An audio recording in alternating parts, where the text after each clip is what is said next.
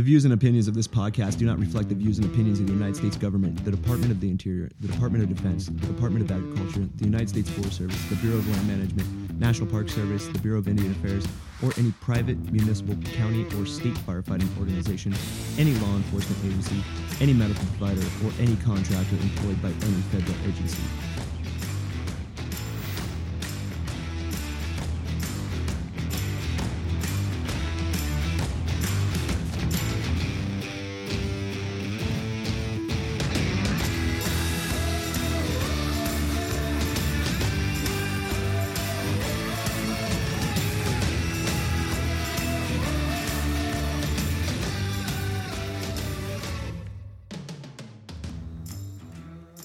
Ladies and gentlemen, welcome back. Welcome back to episode number 10 of the Anchor Point Podcast. I am super stoked. We just broke 10,000 downloads. 10,000. That's a shit ton. And we're over that 7-episode slump. Usually that's kind of the Google Sphere's indicator of when podcasts either fail or flourish. So I just want to give a shout out of appreciation to you guys that have been sharing the good word. Keep it going.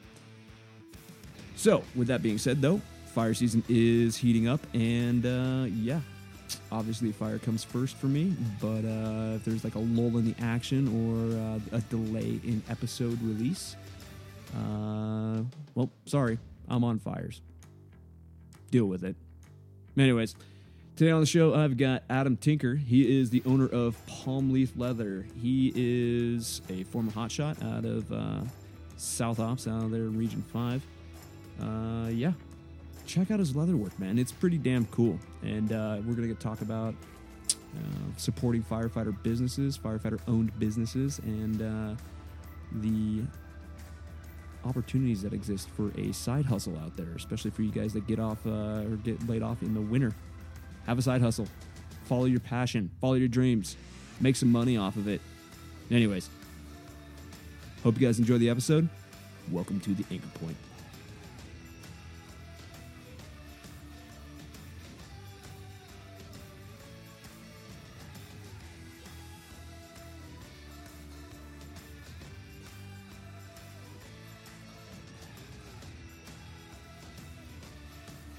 Yeah, you bet. All right, let's send it. Ladies and gentlemen, welcome to another episode of the Anchor Point Podcast. Today on the show, I got Adam Tinker. He is the owner of Palm Leaf Leather. SoCal native, hotshot, bad MFer. Adam, what's up, dude? What's going on, guys? What's going on? Not much, man. So give us a little history about yourself, dude. So second generation fireman. Dad was a Del Rosa hotshot, so shout out to Del Rosa. One of the oldest hotshot crews in the nation. And then I started my fire career in 2003 with Riverside County Fire as a full-time volunteer firefighter, doing the structural world, doing the academy kind of stuff, all the way through, from explorer to volunteer, PCF, I guess you call them reserves now. And then I started with the Forest Service in 2006 and went to Big Bear Hotshots. Shout out to Big Bear. Hell yeah. Much love. My first family. And then worked a couple of engines, did about 2 months after I got my apprenticeship, 2-3 months on Heaps Peak Helitack. Great bunch of dudes, great Helitack crew. Did a little bit of time in FICC in San Bernardino, working between the Forest Service, the BLM, and the national parks, and some of the BIA resources that we carry down here in SoCal. And then I was a senior firefighter, up on our mountaintop district out of the Big Bear side, and then got promoted down to the front country and got busy and got active, and took the engineer's job. Oh gosh, probably I want to say 4 years ago now, and detailed as a captain a couple times. Nice. Just kind of doing my thing, man. And then got married 3 years ago. Congratulations. Right after I got promoted to AFEO, I got married, and then that August I started a business, and we moved into our house 14 days after we got married. And so it's a busy year, and Palm Leaf's been around since about 5 years ago, but we've been legit for about 3 years now. Fucking A, man. So how did Palm Leaf start, man? Because you make some pretty badass leather stuff. So I actually grew up between Beaumont in Southern California, a little town in Riverside County, and a little town called Ashton in Idaho. It's on that southeast corner literally between Jackson and Western Montana or West Yellowstone. And, grew up cowboying up there with my grandpa, pushing cows, pushing horses, doing stuff, colt breaking and fixing leather stuffs. And, just getting after it as a kid, having a second skill. And then, with the Forest Service, and I love my job and I love who I work for, but just the pay sometimes is just not the greatest, especially if you have a down season for us in SoCal. So, started the business and had a hell of a time with the name. And I have a buddy that, former Army Ranger and one of my best friends growing up. So we went to the bar one night and I'm like, man, I don't know what to call this freaking business. I'm doing belts and gun sheaths or gun holsters and knife sheaths and doing all this stuff. And he's like, well, dude, you rock a freaking flat palm leaf hat all the time. Why don't you just call it palm leaf? and ironically, man, I'm like, yeah, I kind of like that, but I'm thinking about this. And the bartender that was serving us drinks at the dinner was like, no, you need to call it palm leaf. Like, I wouldn't buy a product from you if it was the other name. Like, palm leaf's just legit. It says, cowboy. It says who you are, and it's distinguishable. So I ran with it. I went to my wife, who was my girlfriend at the time, and said, I think we're going to call it that. And she goes, that sounds pretty good. That sounds like a legitimate reason. And it's just kind of skyrocketed from there, man. Doing crazy amounts of stuff now. That's awesome, man. I can see that. Of course, the listeners can't see, but we're on FaceTime, so I can see your shop going on back there. So looks pretty nice, man. It's fucking cool. Yeah, man. It's just put a new bench in. I've got ironically, and you can see it. And I'm sorry that the listeners can't, but I've got actually an old headstone that I use for my stamping rock where I carve and I do all my stamping and stuff. That's badass. And then, I've got my cut bench, and actually my phone's propped up on my sewing machine right now. But I've got a ton of knife sheaths sitting on the bench right now, getting ready to go, get done. I've got ammo bags getting ready to get done, and then I've got a ton of shap hides sitting here because I pulled a contract with San Bernardino County Fire for Old Cajon crew. Yeah. Good Type 2 IA crew out of SoCal. Does a lot of good work for us, and so I actually do their bar covers. Oh, no shit. Yeah, so I do their bar covers for their 28s, their 32s, and 36s, and then I do a custom cap on them with their crew emblem on it stamped in. It's pretty bitchin'. That's cool, man. So do you engrave all of them and do all the design work? Yeah, so I'll show you this since you can see it. So like this template right here, a lot of the viewers can't see it, but I've got a floral design held up. What we'll do is I'll trace that out on the leather, or I'll actually freehand draw it onto the leather, and then I'll come in with a swivel knife and I'll carve it all out, and then I'll come in with tools. And what I'm basically doing is taking the background and I'm smashing it down and leaving the rest of it lifted so it looks like it's three-dimensional. So it's kind of like a relief, almost like a relief carving? That's exactly what it is. Gotcha. That's cool, man. And those are pretty badass photo design, dude. Make sure to send me a picture of some of your work, dude. That way I could post up some of your stuff on our socials. Yeah, and feel free to rip some stuff off from the IG. We got plenty of stuff up there, but I'll send you some other photos of some of the knife sheaths and the gun holsters and the shaps. And I do a lot of work in cowboy tack and rodeo tack, and just a lot of stuff for the youth here in Southern California with SoCal Bull Riders and the Rough Stock Rider organization down here for the kids. Like it's kind of where I've gone, and I want to see the future go for it, because I didn't grow up rodeoing. I did a little bit of here or there, but these kids, man, they just want to be badass athletes and love God, and they do their thing, and we got to support them. Hell yeah, dude. So you're pretty heavily involved in the rodeo community. Did you actually do some rodeo yourself when you were living in Idaho? I did a little bit in Idaho, a little bit of calf roping, did a little bit of steer wrestling. I was never really good at it, so it's not like I brought it to SoCal. And we didn't have, in my house, we didn't have a whole lot of it in SoCal. So, most of the time was pushing cows and roping that way. Actual cowboy shit, like yeah. Most of the movies you see, like the Lonesome Dove wannabes. But I did a little bit of rodeo, nothing major, and I was never good enough to earn a buckle, so I don't even really tell anybody I did. What was your event? What was your event? Like, what'd you do? I did tie down and I did steer wrestling. Oh, Jesus, dude. Yeah, dude, speaking of rodeos, Reno Rodeo's in town right now, and I'm actually going tonight, so. Nice. Yeah, so hopefully, I guess it's the finals. Tonight is the finals, or tomorrow is the finals, but I'm pretty stoked. I always like going by and checking that shit out, dude. Like, I don't know where these guys like find the room to fit their balls on the back of this bull or anything, because that takes some serious cojones to hop on a pissed off bull. That's what that back strap's for. It's to hold their balls down while they're riding on the back of it. Jesus, man. That's some nutty shit, dude.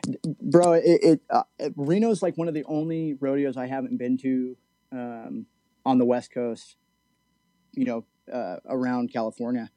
And my wife used to go all the time when she was working up out of there. And I've just heard great stories. And I've had guys that I sponsored, like Jeremy College and a few other guys that have ridden at Reno, excuse me, and just killed it, man. It's just an amazing feeling. Yeah, dude, that's cool, man. That's a cool opportunity for you too, because now like you get to see your handmade craftsmanship out there on the field during these events. So that's pretty cool, man. It's got to be like a humbling experience for you. Yeah, man, it's shocking almost, because you don't know how to take it.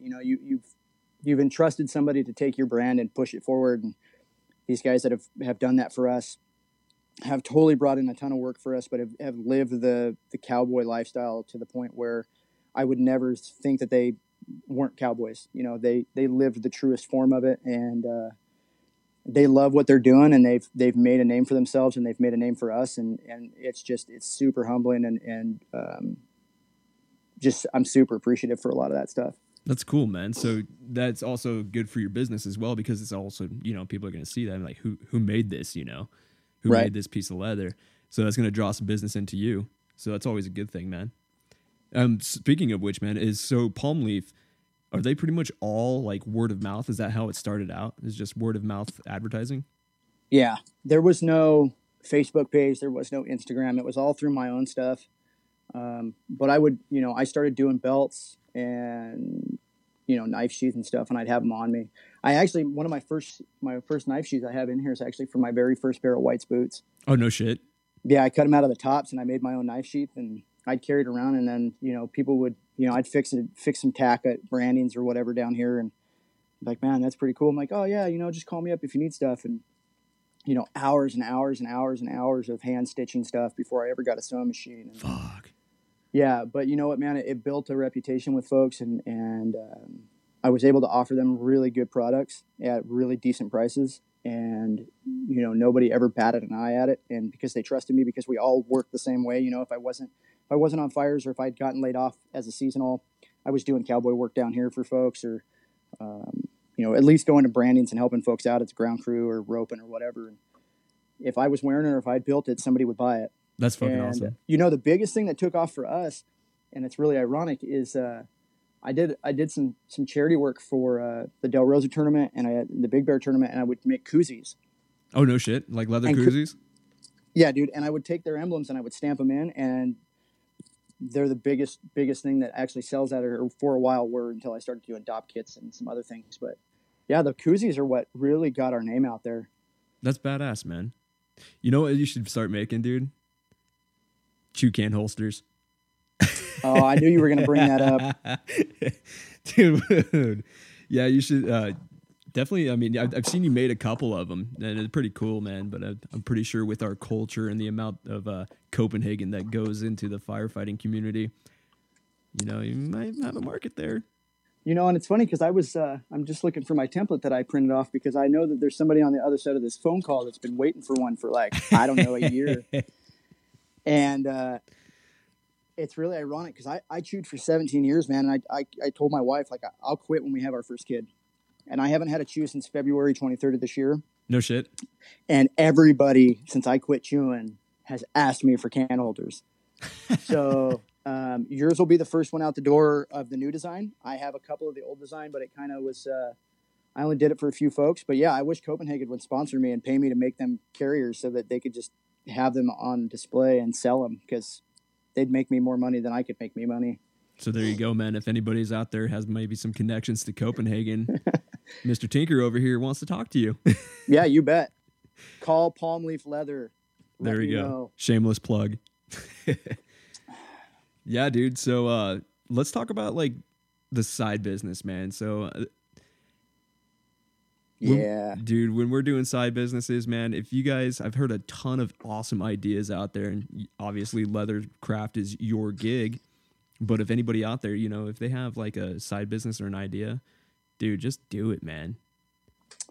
So I agree with that 100%. I almost didn't pull the trigger and make this a legitimate business. I was going to just do it out of the garage and kind of just make it a hobby. And for a while it was just that, even though I'd made the business. But to be completely honest with you, if the side hustle is where you make all your money, but if it's something that you really enjoy, make some good money after it, but make a brand, make something that people are going to be loyal to.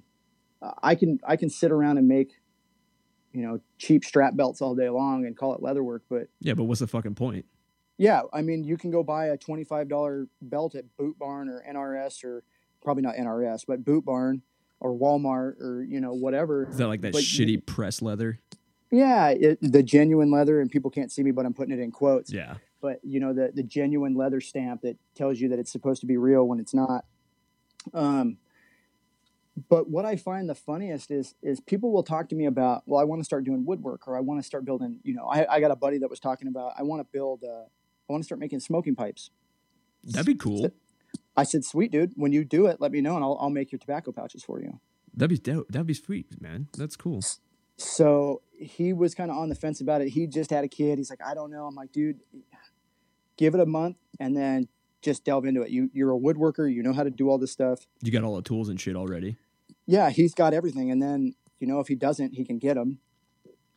And then I just started making some of his tobacco pouches to sell with his stuff. And man, he's making hand over fist. And then, you see guys like, is it Secondhand Slabs, I believe, is down here that does the Yeah, they're tables. in your neck of the woods. Bro. They make some cool shit, dude. Have you seen those fucking tables that they make?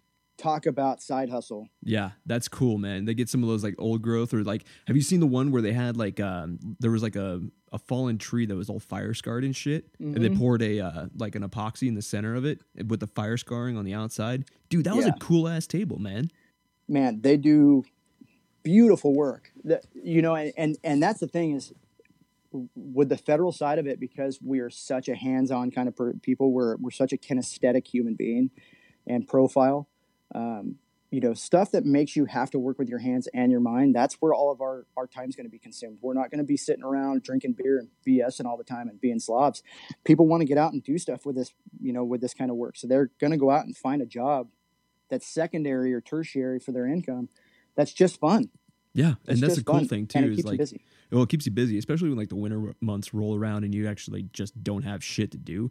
You could focus on that business and still have a stable income, but also you could do what you love, man. If you got a passion and you're good at what you do, dude, fucking earn something off of it. Make your product known. Do something cool with it. We have the old captain from my station. He's got a t-shirt business that he started actually out of the station back in the 80s. No shit. And he still does it today after retirement. And I mean, he does good work. And it was funny because when I got down to the station, they're like, what are you going to do? Bring your tables in and, turn this into a leather shop. And I'm like, no, I don't want anything to do with you guys, because I already can't sell to you. Yeah. I'm a federal employee. There's that whole ethics thing, and that's, dude, it's such a fucking hurdle, man, with like ethics and stuff. It's really not. It's not. It's really not. Because, and I'll tell you why. Because as long as you know what your policies and procedures are, and as long as you get the okay from your supervisor and the supervisor above, and it doesn't interfere with your job, you're fine. Mm-hmm. None of the things that go to any of the firefighter golf tournaments that are federal are ever purchased. They're always donated from me. So it keeps me out of that loophole. A lot of the guys too will tell you, like, if they're going to buy from me, they buy cash and it's out of their pocket. See, that's the thing. Now with the county and all this other stuff, because I don't work for them, I don't have a conflict of interest, but I also I don't bring anything that I do here to the station ever. No, you can't. That's kind of like one of those rules. That's like one of the biggest rules about ethics is like, don't sell your shit out of the station, obviously. Right. Don't even sell it out of the back of your truck. You can call it firefighter owned business, but don't sell it out of the fire station. Exactly. That's the thing. Yeah. You gotta have a clear and defined separation between, your professional duties and then your side hustle or your passion, And the other thing too is, and people have to remember something. We are federal employees. We're not going to be paid the greatest. If you have a side hustle, go after it. Yeah. Go after it, because if you don't, somebody else is going to. You know how many times I hear, like, there's 2 or 3 guys on the Purdue here that they do leather. And I'll catch one of them every once in a while. They're like, "Oh yeah, you own Palm Leaf." I'm like, "Don't tell anybody. Just keep that shit on the hush hush." Yeah, and we'll giggle about it. But I'm like, "Hey man, like, if you ever need to come down and use my machines, or if you ever need to come in and learn how to carve or do certain things, I'm always down. Or if I need if I need something, I can call them and be like, hey, I need some help with this." And everybody's going to help each other as long as everybody stays humble and they pimp their business out and they do their best work. There's nothing that can be held back from you. Yes, dude, that is the best shit that I've ever heard, because you know what, man? It is important that we help each other out, man. We stick to our tribe, man. And that's cool that the other people are doing leather in your area. It's like, you don't care, dude. Hey, if you want to, like, if we could, like, maybe mesh off of each other and kind of learn from each other, come down, use my shit, help each other out, make the world a better place, man. Right. It's our tribe, man. We got to stick together with our tribe. You know, and for me, like, I run around, I feel like Tano half the time. I'm on like 6 different tribes now. I got buddies in the rodeo world. I got buddies in, the municipal world. I got buddies here in the Fed side, but we all stick together. Like, I keep getting flash notifications on my phone right now from my buddy Billy Collinsworth.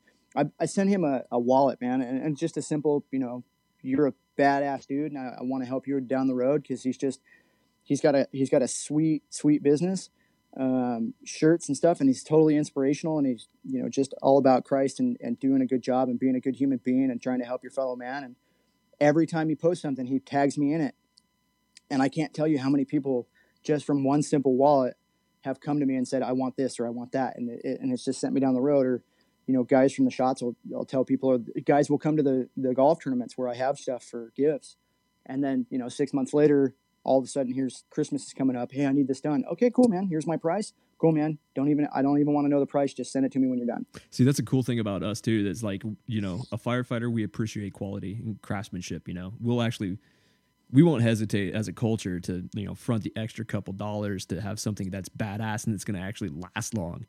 Yeah. Dude, fuck this cheap Chinese crap. Like, I'm over it. If it doesn't work, it's going to break. It's just crap. So quality craftsmanship, dude, that's huge. And the other thing, and I read something the other day and it kind of made me crack up, but it's so true, is I read a thing that said, support local business because Amazon doesn't sponsor your kid's baseball team. Ain't that the truth? Ain't that the damn truth? Big box don't care, bro. No. Big box don't care. They're about the bottom line, dude. Do. Oh, yeah. No, big boxes, they're all about the bottom line, and from a business perspective, I understand it. It makes sense. But what are you doing to help the community? Some fucking armchair activism, Right. Yeah, dude. I don't need your opinion on politics. What I need you to do is support your local people and I don't even know how to say this without being PC or without not being PC, but I'm just going to say it.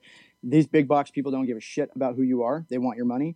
And the mom and pop shops, regardless of who you are, where you've come from, what your background is, who your kids are, what they're doing, they will always, always, always support the kids.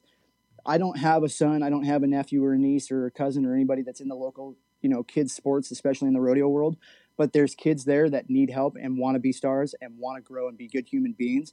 And that's what we need to start supporting, is being good human beings, not just being another number.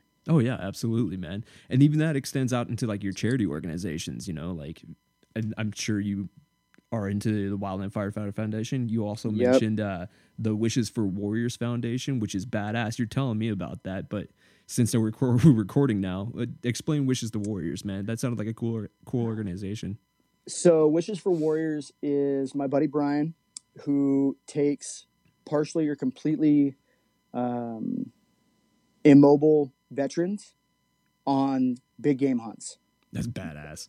North America, South America, Africa, Canada. He wants to give back. He's a former Marine. Dude's just a monster of a human being and just a huge heart, and wants to give back to his fellow veteran. There's videos of him and his team literally backpacking folks with no legs into big high altitude sheep hunts and moose and deer and elk hunts, and it's just a fabulous thing. And every year they do a big dinner down in Dallas, and they always ask me, hey, can you give me can you donate some stuff for the dinner? It's like, shit, yeah. I'm like, what kind of dinner is this? He's like, oh, it's a tuxedo black tie affair only. Like, it's a black and white ball, basically. So I'm like, oh crap, I better make something really good. So a couple years ago, I donated one of my big DOP kits. I know you've seen them. It's that hard panel side shave kit that I custom carve. Yeah. I donated one of those and some wallets and some koozies. I donated I did a big run for National Finals Rodeo. That was 2016, I think. Yeah, December 2016. Literally right after I got the business started. 2017 maybe. Anyway, I do a big thing, and in the middle of that NFR order for their flask covers and their koozies, I get a call from Brian. Hey, I want to do some koozies. Fuck, how many koozies you want to do, man? I just got a brand new die. I can pop them out. I can get, I want 1,000 koozies. Well, bro, I got a small business out of Phelan here in SoCal that'll do your emblems in brass stamps. That'd be cool. That's dope. So it's easy for me to emboss. So I had him send me the PDF, and I sent it up to my guy, and he made it. Shout out to John at Leather Stamp Maker, because the guy is I just hooked up Donut with that dude for their organization. Donut's a cool dude, man. I like that guy. I always like chatting with him, man. Yeah, super good dude. He popped up on Facebook the other day and was like, "Hey, I kind of need to get this emblem, this leather emblem made, blah blah blah blah." And I just hit him up, and everybody, if you read the feed, like 5 or 6 people got on there and were like, "You need to talk to Tinker." So I hooked him up with John out here in Phelan, and they're going to get together and get a big old stamp made for their hats. Brendan's going to come out with some hats and some koozies. I don't know, some other stuff that he's got going on. Is that for his charity organization, or is that for his recovery clinic? It's for the recovery clinic, I believe. That's badass. That's cool, man. So another shot helping a shot, man. I mean, that's what we're all here for. I don't, and that's the thing is I told him, I said, I don't need to do this stuff for you. Like, I will if you need the help, but my thought process is if he's going to do it, I might as well help him out. Yeah. That's what we do anyway, right? Like if I went down on the line, I would expect somebody to come help me. Exactly. I want to make sure that he's successful in everything that he's doing. And it goes for everybody else that's in the agency, Pearls and Pulaski's, the girl that's doing she's super rad too. I definitely want her on the show eventually as well. Along with Brandon. Brandon, I know if you're listening to this, you're coming on the show. I know you're a busy man, but hurry up, bro. She friend requested me on Instagram and started following the business. I don't know, a year and a half, 2 years ago, and I started following her and her mission, and it was like, wow, that's really rad. Like, yeah, I was thinking about picking up one of her Pulaski necklaces for my wife, giving her one of those. So hopefully she's not going to listen to this and spoil the surprise. But you might just end up having one shipped to the house out of nowhere. Yeah, dude. We'll see, man. I just really appreciate the amount of firefighter owned businesses out there. I mean, you got Hot Shot Brewery, you got Secondhand Slabs. Speaking of which, Some Bros Flag Co. These guys take like old wood and like make American flags out of them for like wall art. They make some pretty cool shit, dude. And they hit me up the other day, and I'm gonna try and get them on the show. And I think I convinced them to send Vicky and Burke one of their flags. One of their full-size wall flags. Yeah, that'd be sweet, man.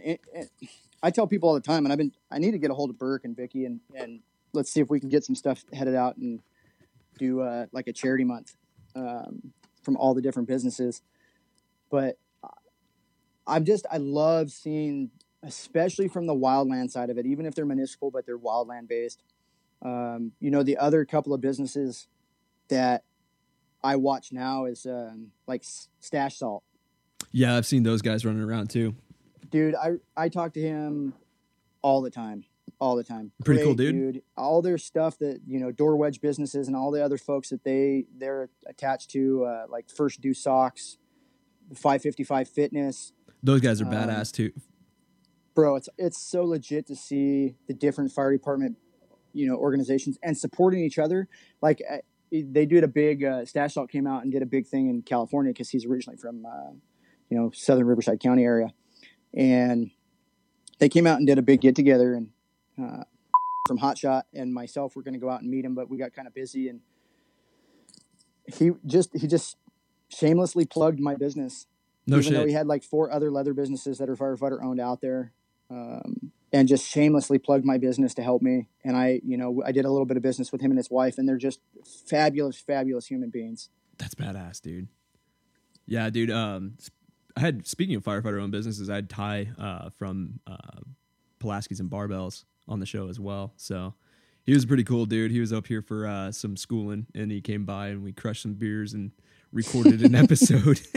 He has a lot of cool shit to say about fitness, and actually, he just released the Hot Shots 19 shirt, a memorial shirt, and 100% of the proceeds are going to the Amanda Marsh and Eric Marsh Wildland Firefighter Foundation. Nice. So really stoked about him and what he's got going on too. Yeah, that's a cool gig, man. I found him, probably, I want to say like 5-6 months ago. Just randomly punching through some people on Instagram, and all of a sudden it popped up, and I was like, oh, that's pretty rad. What's this? And then I see everybody like you and everybody else. It's like, oh, I follow. And that's how I find 90% of the firefighter-owned businesses, or even, and we got to stop just doing the firefighter-owned business. It's the first responder-owned businesses. How many cops are out there owning businesses and doing it right for all of us, not just them, not just their line. Oh yeah. So it's kind of cool to see, like, even though it's a firefighter-owned business, like the Grove Fitness out here in Redlands, California, Jared, who owns that, I worked with him on the helicopter, worked with him on engines and a crew, and the guy's just, former kickbox champion, just a bad motherfucker. And he does the same thing. If you're a cop, fire, EMS, or military, you come into the gym, it's discount. Yeah. It's discount land, and you're taken care of, and your family. So we got one of those gyms up here too, and I don't think that the gentleman that owns it is like a previous or a former wildland firefighter or firefighter or EMS, first responder, anything like that. But he came up with this bitchin' ass idea, and it's a non-profit CrossFit gym. Yeah, dude, it's pretty wild. But basically, the way it works is if you're a first responder, military, or a teacher, your membership rates are half. And dude, we both know that CrossFit gyms are like super expensive. So it's like $120 a month, but for like a standard member as a donation, right? But with that donation for, your monthly membership fee, it covers a first responder or a teacher or a military, a former vet that come in. They work with like adaptive athletes, so people that have been wounded in combat, people with mental or physical things going on. They work with them exclusively. Right. That's like the whole premise of their business, dude. I really appreciate shit like that. That's so rad, dude. Yeah, I'm glad you brought up the teacher thing, because I think we forget that none of us would be where we are without having really good quality educated teachers, right? Oh yeah. And everybody kind of just shits on teachers. Dude, my wife used to be a teacher. And then what was that? My wife used to be a teacher, and dude, the shit that she dealt with, yeah, I don't blame her for getting out of it. Man, my sister-in-law just became a teacher out in Phoenix area. She just graduated from NAU out in Flagstaff, and she's like, I want to teach little kids, man. And to me, like, there's nothing more special than being able to reach out and grab a kid and be like, listen, like, we're gonna make you a better person today. That's like mentorship at its finest. Right. And I think as wildland firefighters, I think we forget that everything that we do every day is teaching somebody something, including ourselves, right? So like I'm huge about mentorship at work. I've been an engineer for, 4 years. And I think being a part of the various cadres that I am, in the region and in the forest, is we owe it to the people underneath us to give them everything that we have in our head, because it's not about making them as good as we are. It's about making them better. Oh yeah. That's the whole thing, is making the next generation of firefighter better than the one that preceded it. And if you really boil it down to it, I mean, our knowledge is built off of the backs of the people that preceded us. So yeah, that's what it really boils down to, man. And I think about it like this, and you and I were talking offline, but I'm second generation fire, man. So I've been around a crusty old man that's 70 years old now, with 43 years in the fire department between 3 different agencies. Salty, former Dalton. Just salty, or old Del Rosa, crew boss. Man, growing up, I was like, man, I've never seen somebody drop trees like that. I've never done this. I've never seen that. I used to go to fires with him. And then, he retired when I came back from my very first assignment with Big Bear. My mom calls me and she's like, hey, tomorrow's your dad's retirement party. Oh, fuck yeah, dude. Did you I'm go? like, what? You went, right? Bro, I was sporting Big Bear Hot Shot shirt, big ass beard, walked in and grabbed a beard, 19 years old, grabbed a beard. And all of my training captains and all the folks that I worked with in Riverside County were like, what the fuck is that on your face? It's standard issue when you go to a hot shot crew. You get a beard, right? Yeah, you get a beard, man. It's So protect you from the it was cool, man. sun. It was kind of cool. And now, like my dad and I were talking the other day. He was coming over to see our newborn baby and hanging out with his grandson. And we were sitting here talking. And he's like, "How long have you been with the feds?" And I said, "This is my 14th fire season." He goes, "I was 14 fire seasons before I left." No shit. So if I do one more year, I got him. You gonna hold that one over his head? Oh yeah. That's badass though. So yeah, that's second generation firefighter coming from an older salty former Del Rosa gentleman.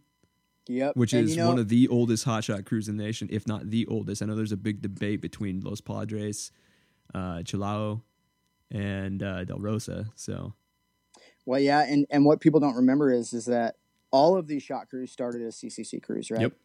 So Del Rosa's work center, when they got brought on, was a CCC work camp, and they got taken in, and they were the very first IHC. The very first. Yep, very first IHC ever created. Now you had HCs, you had hotshot crews, which were regional hotshot crews, but you had inter regional hotshot crews originally before it became interagency. Yeah, and Del Rosa was the very first interagency hotshot crew ever developed. Damn, dude. Yeah, I was looking at the hotshot history thing on NIFC's website, and you know what I didn't see in there is one of the other OG hotshot crews. What was it? Let's see. It was El Carrizo. Everybody forgets about El Carrizo. And it's between Del Rosa, El Carrizo, and LP. And LP. The first three. That was like the original OGs. And that was Del Rosa. The closest reliable source of information I could find was 1946 for Del Rosa. El Carrizo was 1947. And LP was 48. And then Chilao, which has been disbanded along with El Carrizo. And that was 1949. Yeah, I think, and I'd have to look at it again. I think there's some other stuff that says that El Carrizo was like the end of 46 or was like the beginning of 47, and LP was the middle of 47. There's some stuff in there that doesn't match out. And then Chilao was there forever, and then they got disbanded. And then you had guys like, the Converse hotshots. When I went to an engine on the mountaintop out of Big Bear, I worked out of the Converse station that actually used to be a hotshot compound. Oh, no shit. Yeah, and had disbanded. And then you got guys like crews like Mill Creek, right? Mill Creek's one of the old boys for the Purdue. They've been disbanded once and brought back. Vista Grand's still here. They're just a bunch of ass kickers too. Lost one of the guys. It's like a little brother to all of us, Brent, a couple years ago. Yeah. That was a hard one for us. That was a real hard one for us. But yeah, man, I mean, you've got two OGs and two Mel Money crews that are on the Purdue. Oh, the old Mel buildup. Yeah. Oh man, and that's the only reason Big Bear's around was the Mel buildup. Because I didn't know they were a Mel buildup crew. So, no shit. All right, so for the listeners out there, can you explain what the Mel buildup was? Because this is kind of like one of those things that's like very unique to R5.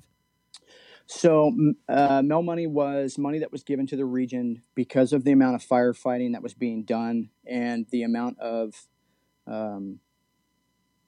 I don't know if it was the suburban encroachment, but we were getting more fires at bigger rates and faster speeds. They needed to build a bigger fire force. So the federal government gave individual forests money and the region money to actually bring in more engines and more shot crews and more helicopters to support the firefighting deal. And that was, let's see, Big Bear started in the 2000s. So that was as early as the 2000s was the last Mel buildup. Which is crazy because, that trend is still continuing to climb upwards at a very significant rate. And we can have the conversation. And if anybody's out there that's hearing this and saying, he's stupid, he's wrong, I'm not a end all be all on the information I'm giving you on the Mel Money stuff. I just know that when I started on Big Bear, they're like, you're lucky you're on a hotshot crew because this is a Mel Money buildup. But if anybody's out there and can correct it or give better information, call and get on the podcast yourself and give that information. Yeah. I look at it like this, right? So all the active firefighting and all the excessive crap we've been dealing with for at least the last 10 years. I think we only had one real lull season in California where we only had like one or two major fires. But those two major fires, like the station fire, killed some folks. That was my very first campaign fire, was the station fire.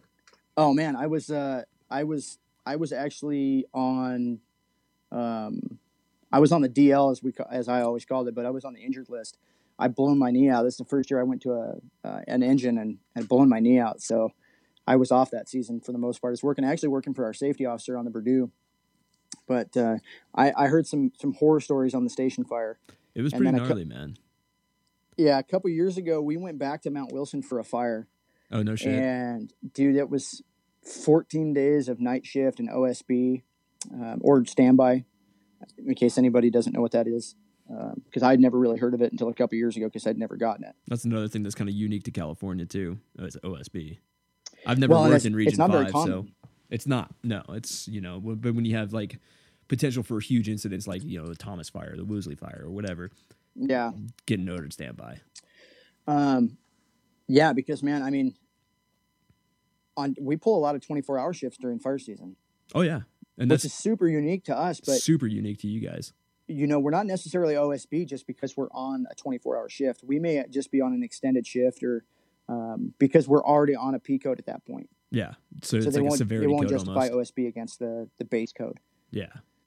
But yeah, man, it pulled like 6 or 7 straight days of OSB on the Mount Wilson fire, and I think they dumped like something crazy, like 75,000 gallons worth of, 175,000 gallons worth of retardant on a 30-acre fire because of the actual infrastructure that we have. Yeah, right. Well, Mount Wilson's like a bunch of. You would have a portable freaking retardant plant built in a parking lot. Oh no! Put out 35 acres. Oh yeah, dude, and it was legitimately needed. Damn. Fire way down in the canyons, kind of thing. Nobody could get to it. Even the shots were like, dude, this is just a really bad piece of area. But it was right below the repeater towers. It was right below all of it. So below the observatory and the repeater towers up there, like the TV antennas and shit. So where? Speaking of the station fire, where Angels Camp is? Yeah. Of course, everybody knows where Angels Camp is. I did structure protection back in there, the back at that church camp back there. Oh, okay. That was my very first campaign fire. That was 2009. Yeah. Yeah. That was when I started. That was actually the year I started. And it was I have never seen anything like that. And that was first campaign fire. You're going to roadsides and single trees and 30-acre fires in the middle of the fucking desert. Then you show up to this camp where it's 3 individual camps and each one of them are 5,000 people each. It was mind blowing to me. And now I look at it, it's oh, now this is ops normal. Right. It's crazy. Yeah. I guess fire season's getting longer and, fires are burning more intense. Well, and I think the other regions are starting to see the fact that, yes, we lay our seasonals off in Region 5, but we still have a giant fire load and that it's probably not better to lay everybody off because we're going to be requesting everybody from other regions. Yeah. It used to be the standing order was you go to Region 3 from May until the middle of July, August. Until the monsoons hit. Right. And then you might stay out there for a couple of days chasing lightning. I haven't been to Arizona since 2006. No shit. That's how busy California has been every year. Damn. And that's what the thing that sucks too is at least with, it seems like Region 4 and Region 5, they kind of don't really play well with each other. I don't know if that's a thing, but usually when you guys pull resources, it's from, it's going to be late in the season. So those regions that are kind of inactive around that late July era, time frame. So Region 3, maybe Montana or something like that. I don't know if it's that we don't play well with Region 4. I think what it is the fact that we have 2 different operational GACs and that we have to send them to each other first, and then they get shipped out nationally, right? So they'll go to the NIC, and then they'll get popped out to everybody else. As far as you guys pulling people in, though, from other regions, though. Right. We hardly, in Region 4, at least from my perspective, I've hardly fought fire in Region 5. We've done a lot of stuff in North Ops, but as far as South Ops goes, you need a huge-ass fire to get actually out the door and down there. Right. So a lot of our stuff will come out of New Mexico, Arizona. The other thing that you have to remember about us, specifically in Southern California, is that we have so many municipalities and we have so many cooperators. Yeah, it's super complex. We don't necessarily need they help all the time. True. And it's not that we're the big dog on campus or we're the badasses. That's not our mentality. I mean, somebody's going to tell you that it is, but it's not. The fact is that, when I came down to the front country as a GS6 AFEO, assistant fire engine operator, my first season, I was signed off as an IC Type 4. Oh, no shit. Yeah, instantly. I mean, every fire that we catch in the Cajon Pass, which if you know anything about the 15 freeway, it sucks and it's hot. Yeah. Oh, it's almost as bad as the 91 out here, but because we're from California because we call everything and then the name of the freeway instead of the interstate 10. Yeah. It's the 10. The 15 freeway, we catch fires that are immediately IC4, and 90% of the time it's only because of the amount of shit we have on scene. Yeah, you got so many cooperators and all these other agencies, and it's also to begin with in a multi-jurisdictional dispatch zone. So the complexity just ramps up. Because I actually used to work in dispatch and have a kind of a pretty sweet background in it. So from the Purdue itself in San Bernardino, from the Purdue Forest, you'll get 5 engines, 2 shot crews, at least 1 Type 2 helicopter coming from the peak, depending on where it is. If it's my general area, we'll get Prado from Cal Fire, or we'll get both of them. And that's just the ground resources and a water tender. And that's automatic dispatch. Yeah, so 5 engines, 2 crews, a water tender, a chief officer, a patrol, and a law enforcement officer. Now, the cooperators on the ground resources will be 5 to 7 engines, a Type 1 inmate camp crew or a conservation crew, a water tender or 2, and then you have comm center, which is not the state, that's the county stuff. The county will get the cities that are closest to it, and they will dispatch, or the San Bernardino County Fire will dispatch a crew, whether it's their inmate crew or their Old Cajon Type 2 IA crew, who I believe is trying to go Type 1 and possibly already have it under state reg. That's badass. But they deserve it. They're a really good crew. Yeah, I've worked with them before. Yeah, they're fantastic, man. The guys at Old Cajon are just fantastic human beings, and their superintendent's he's just an old fireman who just gets it and loves it, and it's just a mountain goat. And his brother's a battalion chief in one of the cities down here who's a division qual and a Type 1, and they're both just mountain goats. That's badass.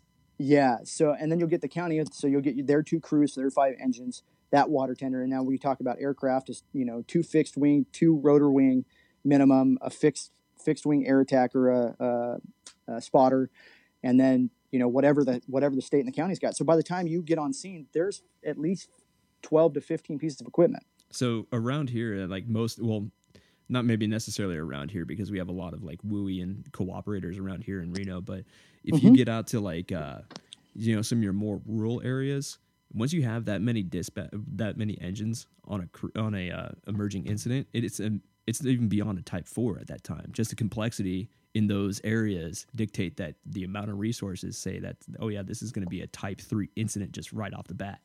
If we were to have that amount of resources sent into our fires, So well, and the listeners can't see me, but I'm smiling on this end because that's technically what it should be for us too. But a lot of the time, even a lot of us as engineers on the front country, especially, and a lot of the folks that work around us, even on the Jack or the Mountaintop or even off the Angeles, 95% of the engineers are going to be IC4 qualified because of the fact that we have so much crap all the time. Yeah, which makes sense too. I mean, it's just it's in reality, that's probably bordering a mid-level Type 3 organization structure. Absolutely. Yeah. Absolutely. And we actually have, I believe it's one of the first years that we've actually really legitimately made an area, Type 3 area command team. No shit. With our cooperators. Yeah, we're trying it out, man. And we're finding that, for a long time, all of us down here didn't play ball real well. Well, the last, 5-6 years, all of the agencies have gotten together and really starting to play ball really well. And they're all like, listen, if we show up on your scene and we know it's yours, we'll let you keep it until it gets to the bigger level. And then, we'll ask to take it over, but we'll put you into certain positions and stuff like that. So they're really, everybody's really meshing really well and trying to get stuff done. And it just, just a shout out to our cooperators who everybody thinks they're a big pain in the ass all the time. But you know what, man, they've got a different mission and we're just doing the same thing. And we're just trying to get our mission done and they make it work. Everybody's making it work. Well, it makes sense down there to actually run the organization like that.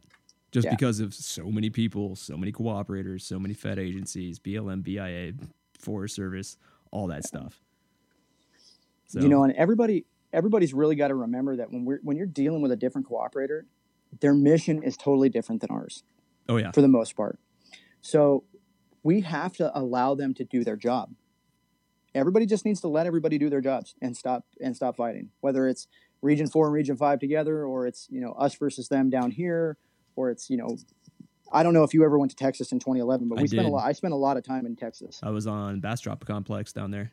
Oh, okay. I was down there during PK. Okay. And then a little bit before that and a little bit afterward in Houston, worked with some really good people that were with BLM at the time that are now foremans up in Wyoming for the Forest Service.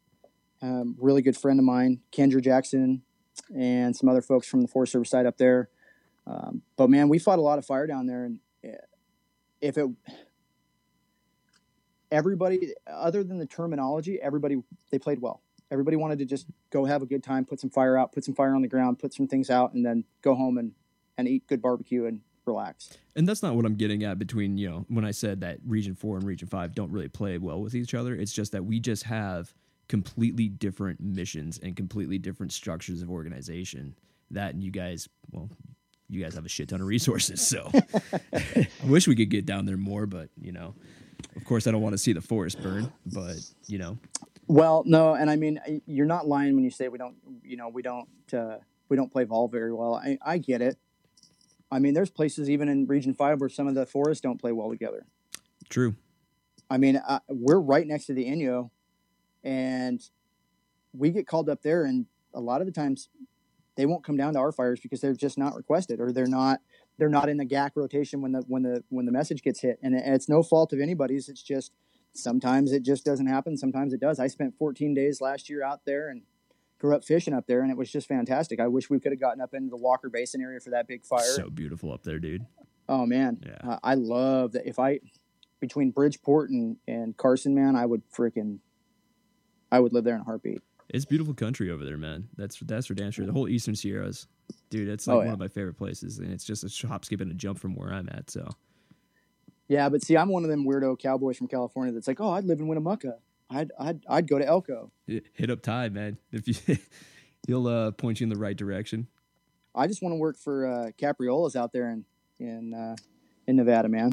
Oh, Capriati's the sandwich place, or no? Capriola's is a old Capriola's. School saddle shop that's out there, man, and they are like the basis for Buckaroo everything. Oh, no shit. You want to buy something to go cowboy in Buckaroo, that's where you go. You go to Capriola's, and that's just life. Huh, I thought you were saying Capriati's. I'm like, why the fuck would you want to work for a sandwich shop? Why do I want to work for a sandwich place in Reno? I'm good, man. Oh shit. Anyways, now Cabela's. That's a different ballgame. There we go. Cabela's, they're pretty good. I try and avoid that place like the plague, just because the sheer amount of people that are in there. But every once in a while, they have some pretty good sales. You can go in there, get some pretty cool hunting and fishing shit. Yeah. Dude, we just went down a big ass rabbit hole. Anyways. Yeah, I don't even remember what the hell we were talking about. We were talking about your leather company, man. The importance of a side hustle, and oh yeah. That's what I was going to get to next before we jump down that hole is, so all of your stuff is made in America, sourced in America, American made, everything. Explain a little bit about that. So, when I got started doing this, I could really only afford to go to one of the companies, and I don't really want to drop their name because, I still buy some stuff from them every once in a while, but what I buy from them is, stuff that's like daubers or gel and stuff, gel antiques or dyes or something like that. But I've kind of gotten away from shopping at this specific name brand leather supply company. We'll just put it that way. Everybody that knows leather will know exactly who I'm talking about. And I started sourcing my stuff to mom and pop shops. My buddy Aaron, who taught one of the first classes that I ever attended, former Army vet. I mean, just an outstanding human being. Owns Maker's Leather Supply in Texas. I buy a lot of my stuff from him. Panhandle Leather, good old cowboy, owns that place. I buy most of my, my carving leathers and stuff that will make the veg tan stuff from them. And then, the Hide House up in Napa, California, I buy a lot of stuff from them. But everything that I source now, other than maybe a couple of different threads, and that's only because I was requested to use those specific threads, everything's American made. The hides come from an American ranch. They get tanned at an American tannery. They get sold by American companies. Most of my threads that are in my machines are, if not all of them, are all from the same spot. They're all from the same thread maker here in America. Most of my tools, my knives, everything else, it's going to be like old school, like C.S. Osborne, who's one of the oldest leather making, and actually used to make tools for sailors to do ship repairs. Oh, no shit. Yeah, and then, I've got some stuff from when I used to shoe horses. I don't want to call myself a farrier because I was a really bad shoer. I only did it to my own horses, so I don't really want to claim anything on that. But a lot of the tools that I had there, I use here. But all of my hand tools are American made. All of my hides come from an American ranch, come from an American tannery. All my threads come from an American textile facility. My sewing machine came from an American company here in Southern California. The wood I buy to build my benches is all from there. The stuff that's internal, all the leathers that I use, the hardware I buy from an American company that actually makes them in house. So like all my roller buckles, all my D rings, all my O rings, all my hardware comes from one specific person in the Midwest. That everything is American made in hand. That's kind of cool, man, because that kind of reminds me of when I did the episode with JK Boots, and they were telling me about how they source all their leather, American made, everything. And you know what, dude, that was cool about them too is they immigrated to the country. Their dad immigrated from the country from a very war-torn country, and he just basically wrote and lived the American dream. So yep. It's pretty badass, man. I think I appreciate American made stuff. Well, and I think as a country, we get away from, we just want it quick and fast, right? Everybody's an Amazon. Well, it's a race to the bottom for the most part. Right. Well, so, and like we were talking offline, like I read a thing the other day that said that it was probably the best thing in the world to me was support your local business because Amazon won't sponsor your kid's team. Exactly. So for me, like to be able to sit here and drink a Coors beer who backs the Wildland Firefighter Foundation. Significantly. To have my buddies at Battleborn Buckaroo brand and a bunch of other brands that are out of Nevada and like Great Basin Brewing Company. I got their stickers all over the place. I love their beer. Yo, dude, stuff like that. Speaking of Great Basin, man, I'm thinking about putting towards the end of the season. I think I should do like a meetup. Just go to Great Basin, just crush some beers and talk shop, man. At the end of the season, dude, I might be able to make that. Dude, you got a place to crash. Just saying. But yeah, I think that it's really important to. I'll give you another prime example. So like Drew's boots, right? Mm-hmm. So I stopped wearing whites a couple years ago. I found Drew's rough out boots to be the most comfortable thing for me. I see those folks every year at National Finals Rodeo. They're just great people. They build really great quality boots. I haven't had the occasion to have JK boots yet. But Drew's also sells a boot I call it Olathe. Some people call it Olathe. I wear tall top boots. I'm a 17-inch with a big freaking slung heel, riding heel, old Buckaroo style. And those are American-made boots, and I won't wear any other cowboy boot but Olathes. Yeah, that's just my thing because they're American. I drive a Chevy, I drink Coors beer, and I have what I have because that's where I feel like I need to have it. And supporting American small business is exactly what we should be doing. I agree with you, man. I wholeheartly agree with you. And oh shit, speaking of businesses, man, I'm thinking about doing merch, and I'm thinking about doing some leather patch hats, man. How do you think about maybe working together and doing some patches for some hats? Dude, I'm so down. You're like the second person in today that's actually talked to me about it. My buddy Billy that I was telling you about earlier, Collingsworth, he was talking about doing him, wanting to do some pricing and stuff, but we're going to do some custom carved stuff with him. And dude, I think we should get your emblem, at least get a stamp made. We can get some stuff stamped out. I can sew them all onto the caps and get them shipped out. We can do them for a reasonable price. And I think everybody would freaking be all about it. I think it would be cool, man. This whole talk about small business stuff like that. That's the thing. Is like this whole podcast is basically self-supported. It's ran by me, edited by me. Everything on this fucking thing is done by me. But now I'm getting to the point where that shit's expensive, and I work for the government. Yeah. So, not that I'm bitching about the amount of money that I make a year, but I will. I mean, we make a good wage, but I only make that wage for 6 months out of the year. But if I can get this podcast to be self-supporting, I'd be happy. And then, obviously do some donations to the, Wildland Firefighter Foundation, of course, I think what we all forget sometimes is that just because we can't afford it right now doesn't mean we can't save to buy from small business. There's a couple of small businesses that sell pants and shirts, like cowboy stuff, all the time, right? So like the Thrifty Cowhand out in New Mexico, big shout out to them. I just ordered some pants and shirts from them. They are supporting another small business, my buddy at Battleborn Buckaroo, and another small business that I buy from, and another small business that I buy from. And I really find that people get really kind of upset that, my shop price is my shop price, and I charge you what I charge you, and if you don't like it, you can go away kind of attitude. And it's like, listen, man, I'm here to make a living off my side hustle, but I'm also here to give you the highest quality product that I can give you, and that's going to last forever. Exactly. And the one thing I will tell you is never be afraid to turn people down, but always be open to accepting any job. Fair enough. Because there's jobs out there that I've been asked to do, like in saddle work. Like eventually I would like to make this a saddle shop. This will eventually, I'll pump out a couple saddles a year just to be a saddle maker, because that's where I really want this to go. But for right now, I'm not making saddles. I don't do saddle repair. I have folks that do that, and I send those other people to that small shop because that's where it should be. Yeah. But their rates are way higher than mine, so maybe I should just start doing saddle repair.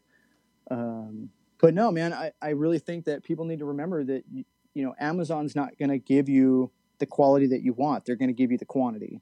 And small business such as this, that's going to give people an entertainment value that's actually better for their education than just going out and, excuse my French, finger fucking their phone playing video games all day.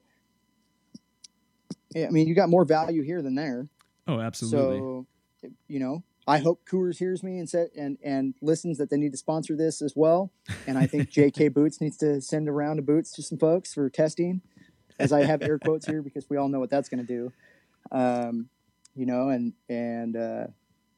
I think everybody out there, dove into the Mystery Ranch world, and I can't blame them because we did, and I love their packs. I'd like to see them, come back. I'll say it right now, and when eventually, if they ever come on the show, they can call me out on it. I don't care. But, and as we're talking about small business, I'm going to give a shout out right now. So Hot Shot Brewery, former Hot Shot dude, does some good things for the Wildland Firefighter Foundation, continues to do some things for the Wildland Firefighter Foundation that the rest of us probably can't because we don't have the money. Mm-hmm. Came from a business background that owned a pack manufacturer. I won't name the name, that nobody else liked. And sold his shares and started another business, and then started another business. And now has ventured into Type 1 gear. Mm-hmm. Type 1 gears makes I actually ordered four of those Hot Shot hotels. Bro, he's making some good stuff. Yeah, he's making. Have you seen those packs, dude? They're fucking cool. Like Raponi, the medic that I interviewed the other 2, 3, 4 weeks ago or whatever. She actually sorry, girl. I still owe you a belt. Oh shit! There we go. Raponi, if you're out there, hit up Adam. Well, she was showing me that Type 1 gear. I'm like, these are fucking cool, man. Because we always go to like the big giant, name brand kind of duffel bags for our red bags, But what he's got going on, it's waterproof. Yep. These things sit in an unprotected box that's never waterproof, And like, there's nothing more than I hate, especially working in the Pacific Northwest for so long, than wet fucking clothes.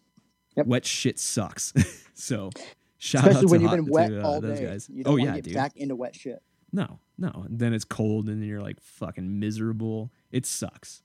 So I appreciate it though that he has the firefighter's perspective, and he knows what to expect in the field and build something of quality around that experience. Well, and I have to give him this too, and this is something that him and I always giggle about because I talk to probably twice a week. Mm-hmm. He will call me, or he'll call a couple of our other buddies down there on the Cleveland, and he will come to our stations and he will talk to the firefighters.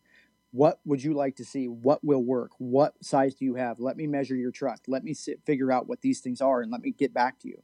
And he sits down with me and we'll sit like just like you and I are on a phone call right now, and he'll sit there and draw, and I'll draw, and we'll figure some stuff out, and then he just goes to work and he figures it out.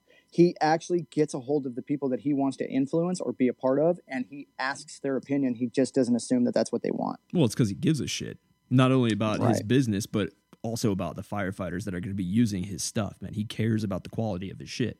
So it shows. Yeah. But yeah, man. I don't know.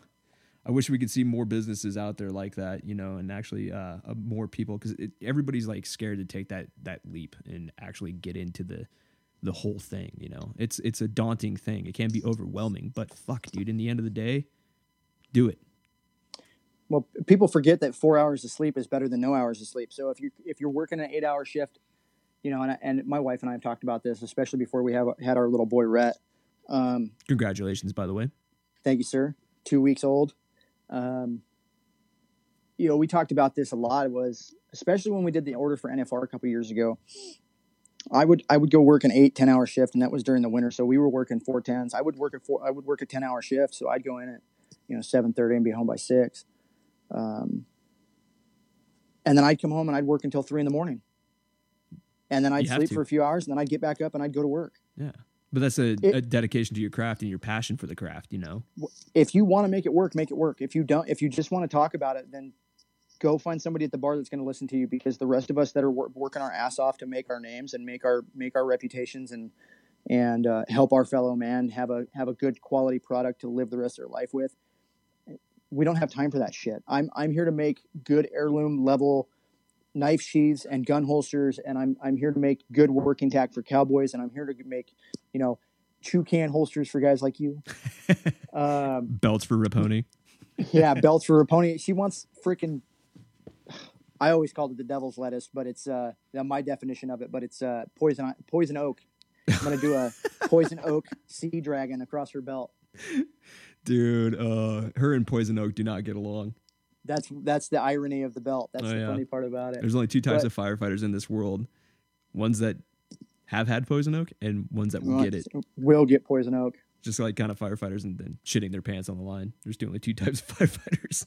Yeah, ones that have been there and ones that are about to be there. Yep. you know, and I look at it like this too: is I've got templates for everything. You know, the little steno pads that we use, I make covers for those. That's stuff that the guys are going to have until they retire. I mean, that's just quality level shit. Yeah. And I take a lot of pride in that. You should make crew boss kits, man. That'd be pretty badass. I could do it. I just need somebody to want one and to sit down and tell me what they want, and we'll create one.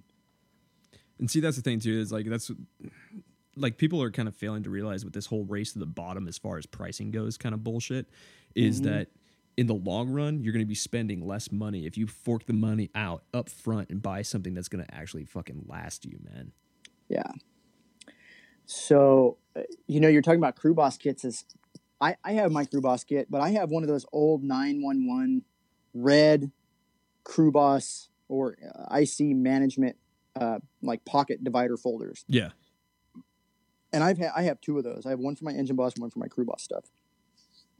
And 90% of the time I use it for my crew boss stuff, and the other, you know, 10% of the time I'm using it for IC4 or IC3 trainee stuff. That's what or strike team leader stuff. Yeah, that's what I use it for, dude. I just cram all that stuff: engine boss, crew boss, helicopter manager, friggin' IC4. I cram it all in there.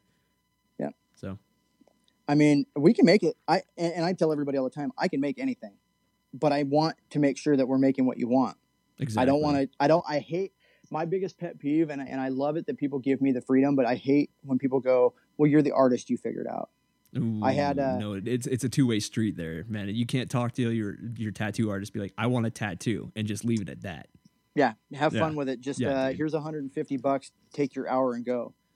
I had a couple of jobs this winter where people gave me, you know, artistic freedom, and then because they said, well, you know, I'm not the leather guy. I don't know what I'm doing. Here's the couple of things that I want on it. And I did it. And they were like, I'm not happy. It's like, well, I've contacted you. I've given you, you know, all this stuff for you to okay, and you've okayed it. And that's exactly what you okayed. And now you're not happy with it. So, which, I mean, that's fine. We're going to have that. And not everybody's going to agree with what goes down. And I'll never charge anybody for anything that they don't like. Yeah. And it was a very, very big learning curve for me because I'd never had actually anybody tell me they didn't like something I made, but it was kind of nice to have a different perspective. So I learned and I moved on. But I don't know, man. It's one of those things where we got to stop being scared of failure as people in this job and allow ourselves to open up to a new, we keep calling it the side hustle, but a new endeavor. Mm-hmm. If these people are still scared to do it, they probably shouldn't ever think about it because they'll never get it done. Yeah. And the people that are willing to bust their ass and not sleep and to sacrifice a little bit of themselves for their art are the ones that are going to thrive. Oh, absolutely, man. But that's, you're going to get out what you put in, basically, at the end of the day. That's what it boils down to, man. Well, and it's like I tell people, and I want everybody that's listening to this to remember something, and when you bitch about the price of JK boots and you bitch about the price of a Stihl chainsaw and you bitch about the price of this and that and the other, you're not paying somebody for their 30 minutes of work or their hour of work. You're paying them for the 10, 15, 20, 30 years worth of practice and education that it took them to get there. Stihl didn't become Stihl overnight. It took them a long time. JK Boots didn't just become JK Boots. Somebody had to study under somebody else in the boot making world in order for them to understand the properties of making a boot right. So, I mean, when you come to a shop that makes custom leather or, custom tables or, custom clothes, I do some purses here and there. I don't wear a purse. I don't carry a purse, but my wife does. Mm-hmm. And I've got experts around me that wear them all the time. So the nice thing is that I have SMEs that can help me out. Yeah. As long as you have the you're subject paying matter for their experts. expertise too. Oh yeah. Well, that's the thing. It's compounding. You're not paying somebody for the 30 minutes of time that it took to make that thing. And this is actually, I'm quoting one of my physical therapist, actually. You're not paying for them for the 30 minutes of time that it took them to do whatever they're doing for you. You're paying them for the years of dedication behind it. A lot of people fail to realize that. Yep. We just want instant gratification, and sometimes it's not the case. And that's the problem is everybody wants that. It's kind of like when I was teaching firearms instruction with some friends and taking classes and stuff like that. Because I'm a civilian, I never served, right? Mm-hmm. So we were talking about this earlier. But I did teach. I did help teach some small groups for firearms. Pistol, rifle, and shotgun. Was a range safety officer for years. I worked for a couple of different companies. One of them, which you probably see, well, you probably wouldn't notice them, but you'll be at SHOT Show with them. But I would always tell people, everybody wants immediate gratification. So what do we stick on the range? What do we always stick on the range for everybody to feel good? A safety officer. Steel. Oh yeah. We put steel targets up, right? Because you hit a steel, you instantly hear gratification. Bam! I hit that shot. Yeah. I nailed it. And now, don't get me wrong, dude, because I love running Tuesday night steel competitions because, dude, there's nothing like that, like ripping through a USPSA course where it's just all steel. It's like ping, ping, ping, ping, ping, ping. Yes, that's awesome. It's fun. Right. Now, you go over and you do a paper tournament or a paper shoot, mm-hmm. and I tell you I need you, 3 rounds in the A spot, 4 rounds in B. I want 4 rounds in the head, but I want them, less than a quarter size, and somebody fails. They automatically get down on themselves. Well, that's the thing. Maybe your fundamentals aren't strong enough to actually perform that. You got to build on fundamentals, as far as shooting goes. But concept is the same, right? You don't pay me to shoot steel. You pay me to shoot paper because exactly. I better be good at it.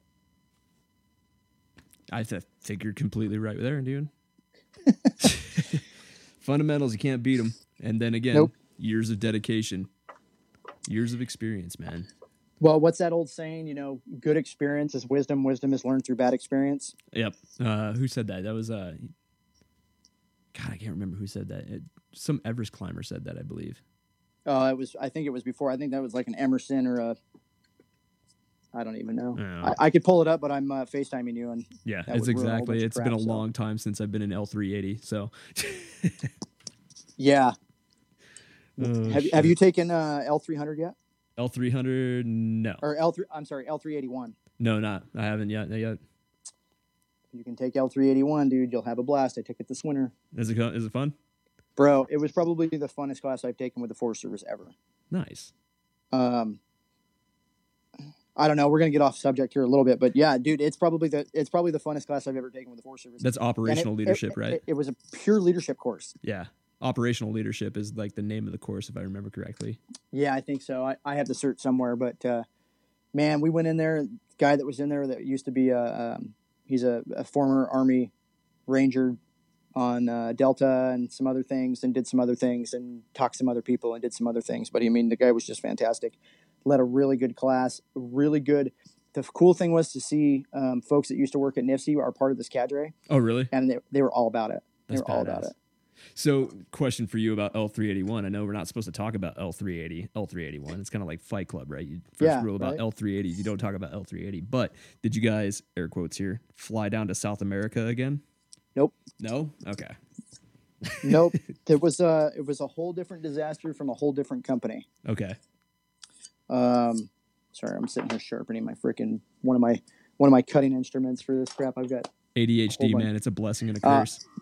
Oh, bro, I get so much stuff done, but it's all done throughout the day because I started it all at 8 a.m. and have to figure it out by 6. So let's see. The company that they brought in, I had never been around. Mm-hmm. And it was the guy that owns it's a former special operations Delta operator and officer, actually. And from what I remember, his wife actually used to be a smoke jumper pilot. Oh, no shit. And then like everybody on the cadre was some huge, GS fantastic out of NIFC at one point or another. And it was just, the cadre was just fantastic. Fantastic. I gotta go take that, man. That sounds like fun. That sounds like a ton of fun. You gotta come down and take a class with us, dude. Shit, make them pay for it. We'll see about that. I don't know, man.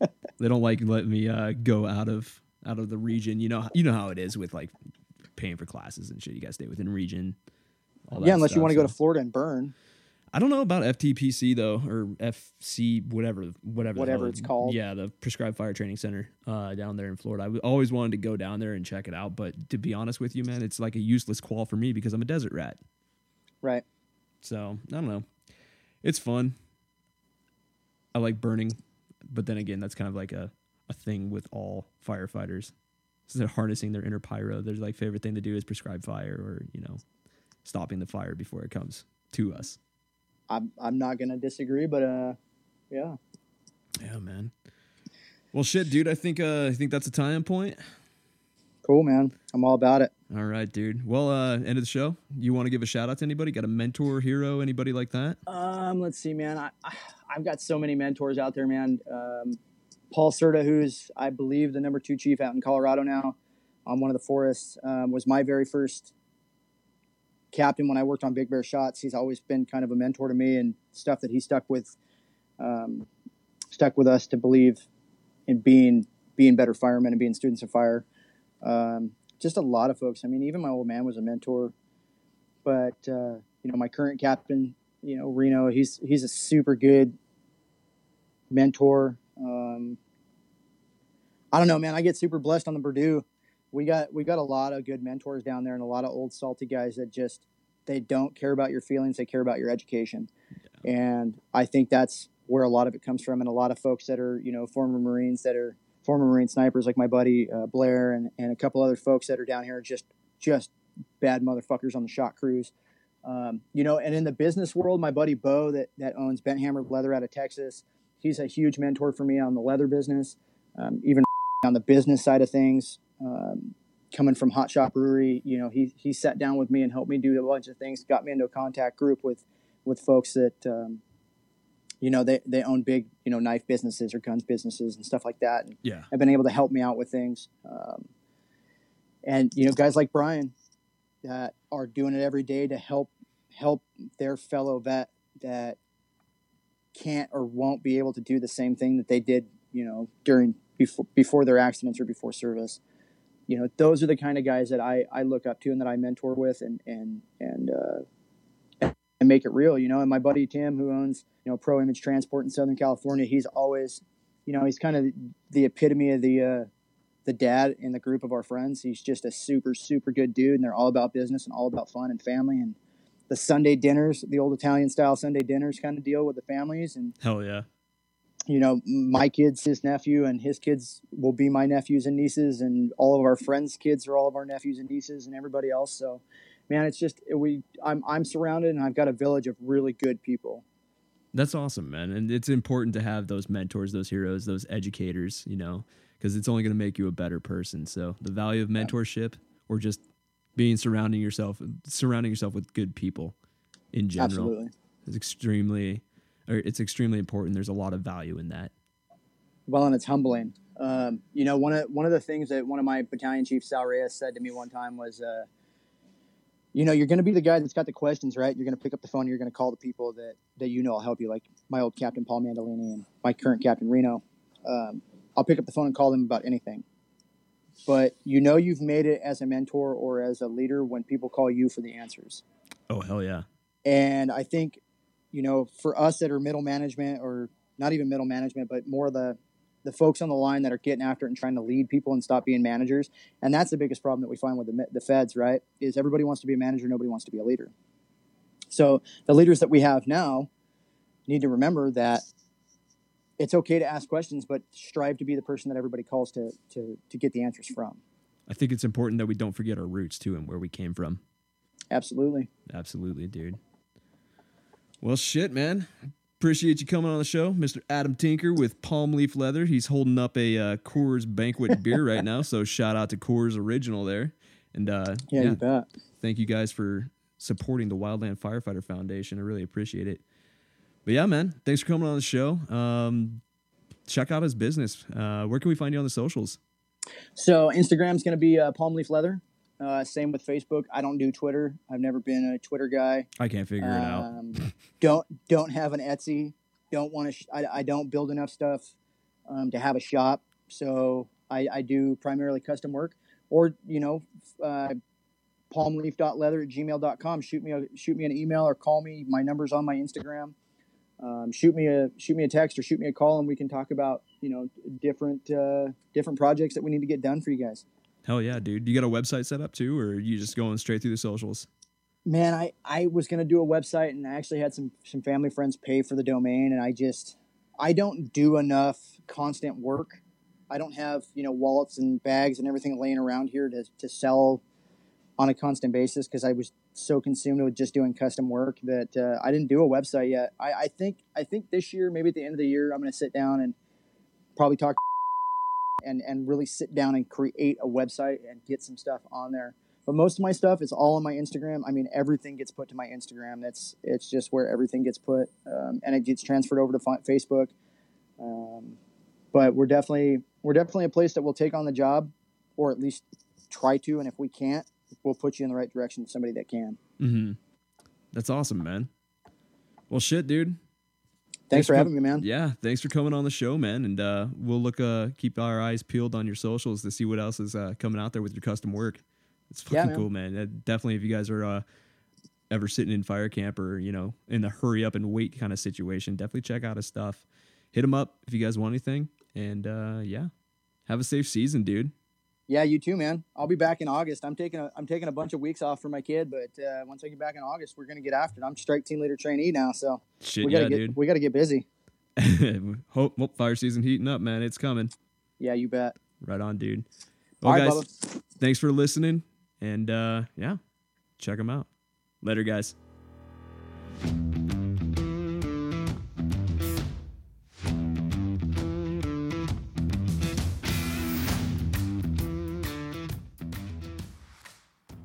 All right, guys, there we go.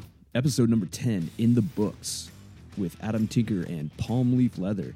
Dude, just want to say thank you for coming on the show and sharing your insight about starting a business and what you do.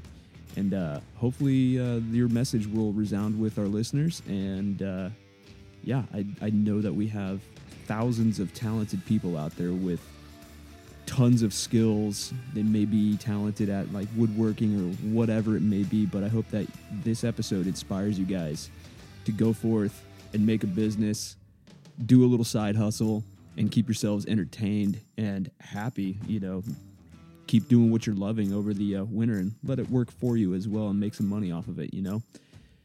But yeah, we covered a lot of topics.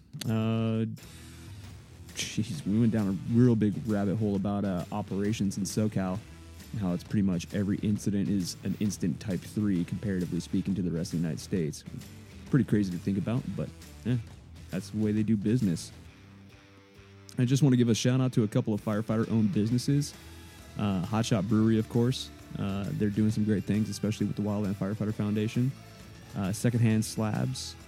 And Some Bros Flag Co. Check those guys out too. They're making they're like American flags with wood burning and art, and dude, it's so cool. It's hard to explain, but they're basically wooden American flags for your walls.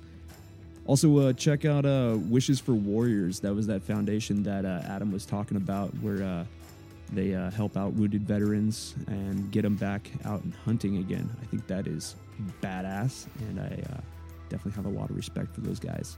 Check them out. Make sure you swing by Adam's business page there. It's Palm Leaf Leather. You can find him on Instagram. Hit him up about the custom stuff. He's definitely got some bitchin' stuff.